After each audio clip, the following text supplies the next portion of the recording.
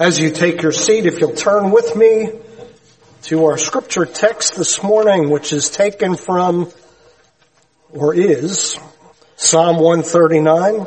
I'll be reading all of Psalm 139 as it is the inspiration and text for today's message. It's on page number 974 in your pew Bibles if you want to turn to it there. The 139th Psalm. Before I read that, let me just kind of give a brief introduction to this Psalm 139, what I often call a super psalm, because it's full of superlatives of the nature and character and works of God who is awesome.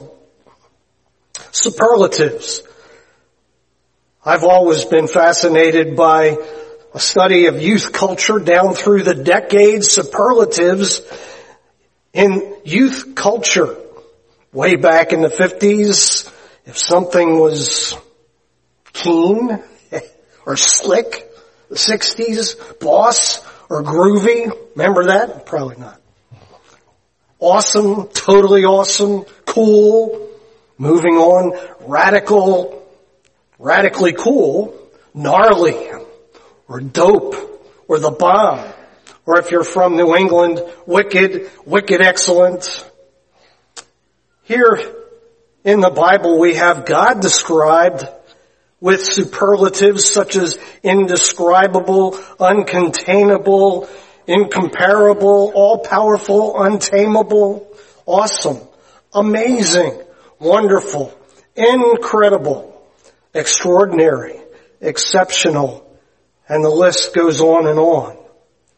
This psalm exalts superlative attributes of God. In this psalm, in the first 6 verses, we see God as all-knowing. In the next stanza, verses 7 through 12, we see God as all-present. And then moving down through the next several verses, we see God revealed in His power. He is all-powerful. The three omnis, omniscient, omnipotent, omnipotent, or omnipresent. His presence. So, as we look at this psalm, David sings such knowledge is too wonderful, too lofty for me to attain. How precious to me are your thoughts, O God. How vast is the sum of them. Precious thoughts. Not in an esoteric, abstract, detached, or disconnected way. Precious thoughts, rather practically interwoven with the fabric of our common everyday life as we read this. Therefore, it has great significance and relevance and meaning for you and me today, here in the 21st century. Precious thoughts. Oh, may they become our thoughts today. Listen as I read Psalm 139.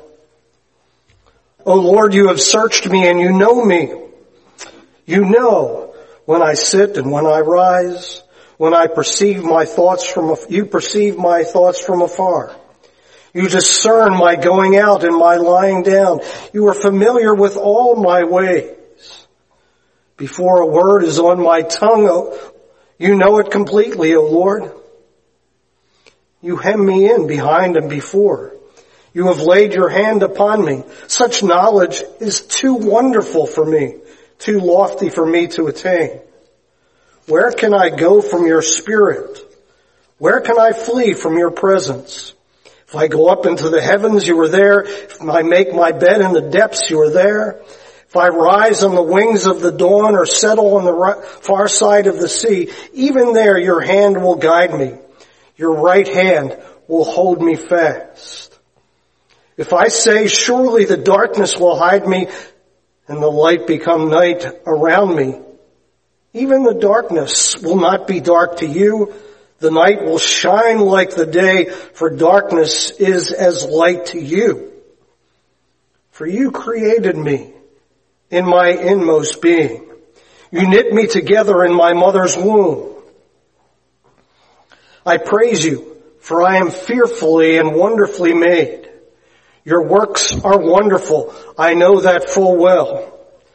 My frame was not hidden from you when I was made in the secret place, when I was woven together in the depths of the earth. Your eyes saw my unformed body. All the days ordained for me are written in your book before one of them came to be. How vast to me are your thoughts, O God. How precious to me are your thoughts, O God. How vast is the sum of them. Were I to count them, they would outnumber the grains of the sand. When I awake, I am still with you. And then skipping down to verse 23, search me, O God, and know my heart. Test me and know my anxious thoughts. See if there is any offensive way in me, and lead me in the way everlasting. Who is like him? To whom shall we compare God and his awesome superlative being? Let's first think about God's all-knowing, his omniscience. God knows it all. Verses 1 through 6. As you hear that, what is your response? I would suggest to you there is comfort and there is also discomfort in knowing that we are known by God. The comfort of knowing that we are known in this psalm reminds us that every single detail of our personal lives, when we sit and when we rise and everything in between, therefore, when we go out and we come in and everything in between, even before a word is on my tongue, God knows it. Think about that. Sometimes we don't know what we're going to say. Before we say it, we blurt it out. But God knows even before we say a word what we're going to say. I knew you were going to say that, right? Therefore, nothing escapes his notice, whether great or small. The sparrow that falls in the field, Jesus said, does not escape God's notice. Even the numbers of hairs on your head, whether they be great or small, diminishing perhaps. Precious thoughts, comforting thoughts. Sometimes I read Psalm 139 when I'm feeling anxious and worried because it reassures me that God knows all about my troubles. He knows our every need, our joys and our sorrows, our hurts and our heartaches. God knows. He knows it all. There's comfort in knowing that we are known, but there's also discomfort sometimes in knowing this, that we are being known. Intimacy can be intimidating sometimes. Don't get too close. Are you holding God at arm's length today? Notice in this psalm, there's some spiritual ambivalence. No secrets from the Lord. Ooh, sometimes we'd rather some things not be known. It's kind of a spiritual ambivalence or maybe even paranoia. The neurotic effect of sin, I call it. Our sins affect our relating to God, our relationship with God. It's impacted by our sin and our guilt. Just like Adam and Eve playing hide and seek with God in the Garden of Eden back in the beginning. Naked and ashamed. Hide, quick. God knows all things, and that brings comfort and discomfort. That's illuminating. Well, God knows all things, because He is there, always, everywhere. Think about that. His omnipresence, His all-presence. God is here and there and everywhere, all present. And again, there's a balance of comfort and discomfort. The discomfort of His presence. Notice in this psalm, there's no escape from His holy presence. Sometimes we feel like God's presence is holy, heavy, smothering, oppressive presence. Where can I flee from your presence? David sings. Nowhere. I'm trapped. The Hound of Heaven, if you've ever read that poem by Francis Thompson. Ever become aware that someone's watching you at the wrong time? Perhaps your mother, perhaps your wife, when you're doing something she told you not to do. Never happens in my life like that, but. Or your boss, when you're goofing off.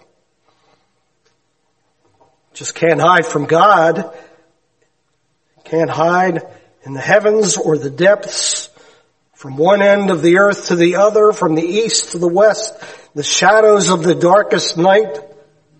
Just ask Jonah. As he fled from God's call in his life, went the opposite direction of Nineveh where God told him to go, ended up in the belly of a fish, burped out on the beach to go and do what God told him to do. Right? There is discomfort in God's presence, but there is tremendous comfort in His presence. When we hide out, listen to this. When we hide out, we soon realize that there are even more scary things about our hideouts than what we're hiding from. Let me say that again. When we're hiding out, we often or soon realize that there are scarier things about our hideouts, our hiding places, than the things we're hiding from. Darkness, aloneness, perceived dangers. Even when we run and hide, yet His hand will guide us. His right hand will hold us fast. That's comforting news. As I read this, as I say this, I have a mental image of a child being firmly and lovingly restrained by his father, kicking and screaming, yelling, "Let me go, let me go," till finally he gives up and gives in. Struggle is useless. He's worn out. There's no way to get away. Only to realize that the arms of restraint are the very arms of love and embrace. That's the way it is with God. Jesus says, "Lo, I am with you always, even to the end of the age. I will never leave you nor forsake you, no matter how dark the situation, how disquieting the circumstances. God knows, and He is present with you. Yea, though I walk through the valley of the shadow of death, I will fear no evil, for Thou art with me." God is with us, even in the shadows of death and mortality. Sometimes my kids used to wake up with bad dreams, scared from a nightmare, things that go bump in the night, monsters under the bed, and almost always just the comfort of parental presence. I've said it before. I'd go upstairs and lie on the bedroom floor besides my kids, and I'd fall asleep before they would, but my presence would bring comfort, asleep or not. God knows, and God is always present. One reason God knows us so well is He made us. He's the one who made us. And we see here the supreme example of God's power, His all-powerfulness, His omnipotence, verses 13 through 17. Probably the greatest manifestation of God's power is the miracle and the marvel of human birth. Think about it. God's deliberate and intentional design for you and me when we were made. Yes, He created the heavens and the earth, the universe and the galaxies. Yes, He created the mountains and the oceans. But His creating a living, breathing image of Himself, thinking human beings, even in my mother's womb. Every year when I get to this Sunday, I think about my son's birthday. Andy was born January 19th, a few days ago, his birthday, 36 this year. And I remember when he was born. And I thought to myself, you can't witness something like the birth of a baby. I was present for that birth.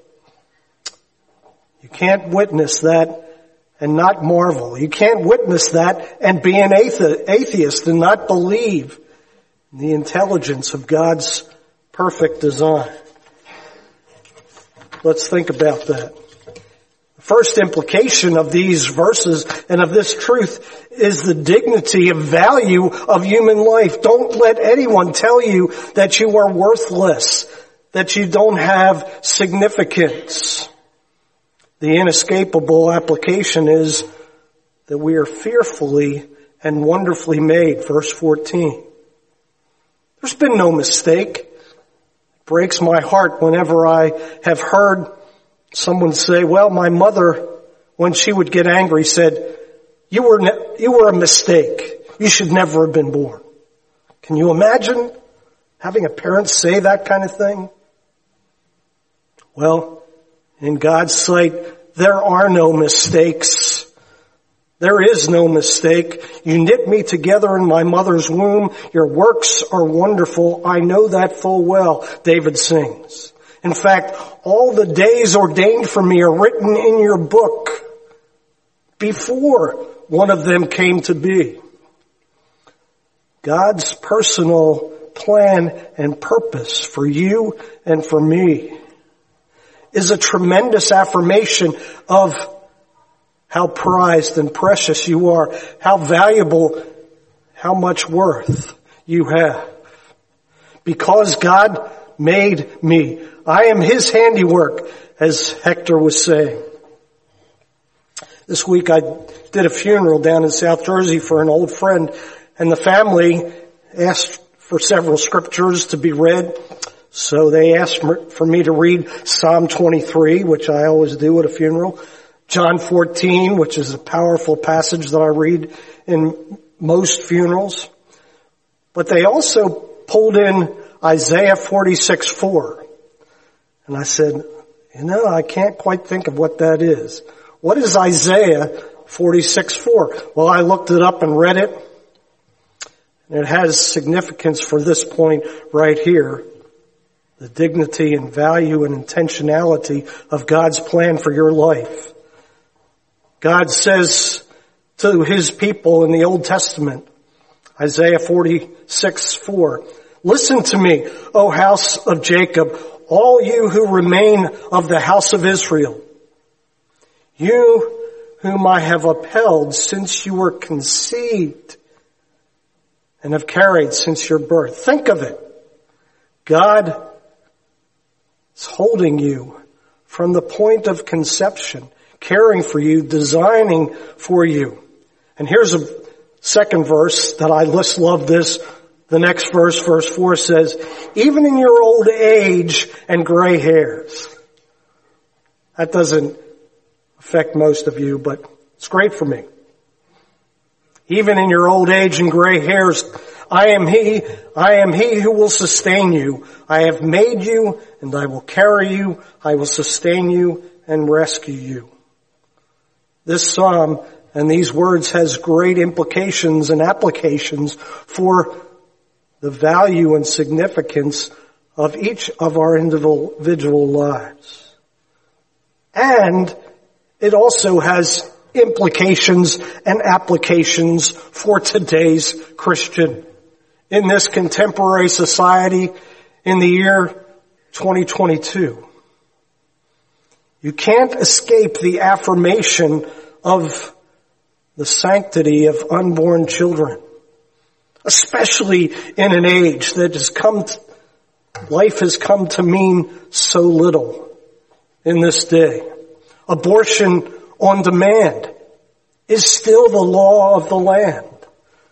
The Supreme Court decision, Roe v. Wade, 49 years ago, as of yesterday, January 22nd, 1973. Therefore, every year we think about this being the closest Sunday to that anniversary. We think about the Sanctity of Life Sunday. I read in World Magazine yesterday, on January 22nd, 1973, the U.S. Supreme Court legalized abortions in all 50 states, Washington, D.C., and U.S. territories by permitting a mother to take the life of her unborn child at any time during the pregnancy. This right has been exercised more than 59 million times since that fateful day in America. I read another source. Abortion is listen to this. Abortion is the leading cause of death globally in 2021, with nearly 43 million unborn babies killed in the womb, according to Worldometer that studies these statistics. As of noon, December 31st, 2021, there were 42.6 million abortions performed in the course of last year. Worldometer revealed while 8.2 million people died from cancer, awful. 5 million died from smoking, 1.7 million died from AIDS, a scourge in the land, 1.3 million in traffic fatalities. 1 million worldwide died from suicide. Totaling all the deaths in the world from causes other than abortion reveals a figure of 58.7 million, meaning that abortions counted for just over 42% of all human deaths in 2021. By comparison, worldwide deaths from coronavirus, which we're all very rightfully concerned about these days, totaled around 3.5 million, according to the World Health Organization. Startling figures to consider.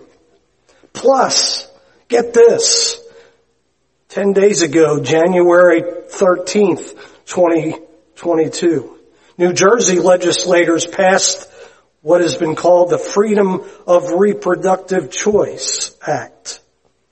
I didn't realize this till I read it in the Brick Patch this week. This law and its accompanying law expand and protects reproductive freedom in New Jersey at a time when the U.S. Supreme Court considers whether to limit or overturn the ruling of Roe v. Wade. With this legislation, if Roe v. Wade is overturned, the right to reproductive choice would be protected in New Jersey. Christians, whatever political party, whatever political stripe you are, all Christians need to be aware of what's happening in our state today. In New Jersey, we trust each individual person to make their reproductive choices for themselves, says Governor Murphy. With Roe v. Wade under attack, he says, today's historic legislation makes clear that New Jersey's position in supporting the right to reproductive choice remains protected.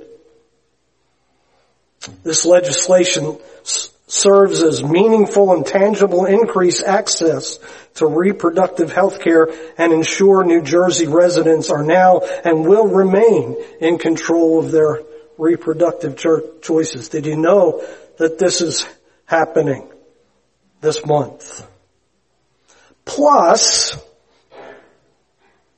feel like things are getting better when you read from the CDC, U.S. CDC, announcing the decline of the number of surgical abortions in the United States.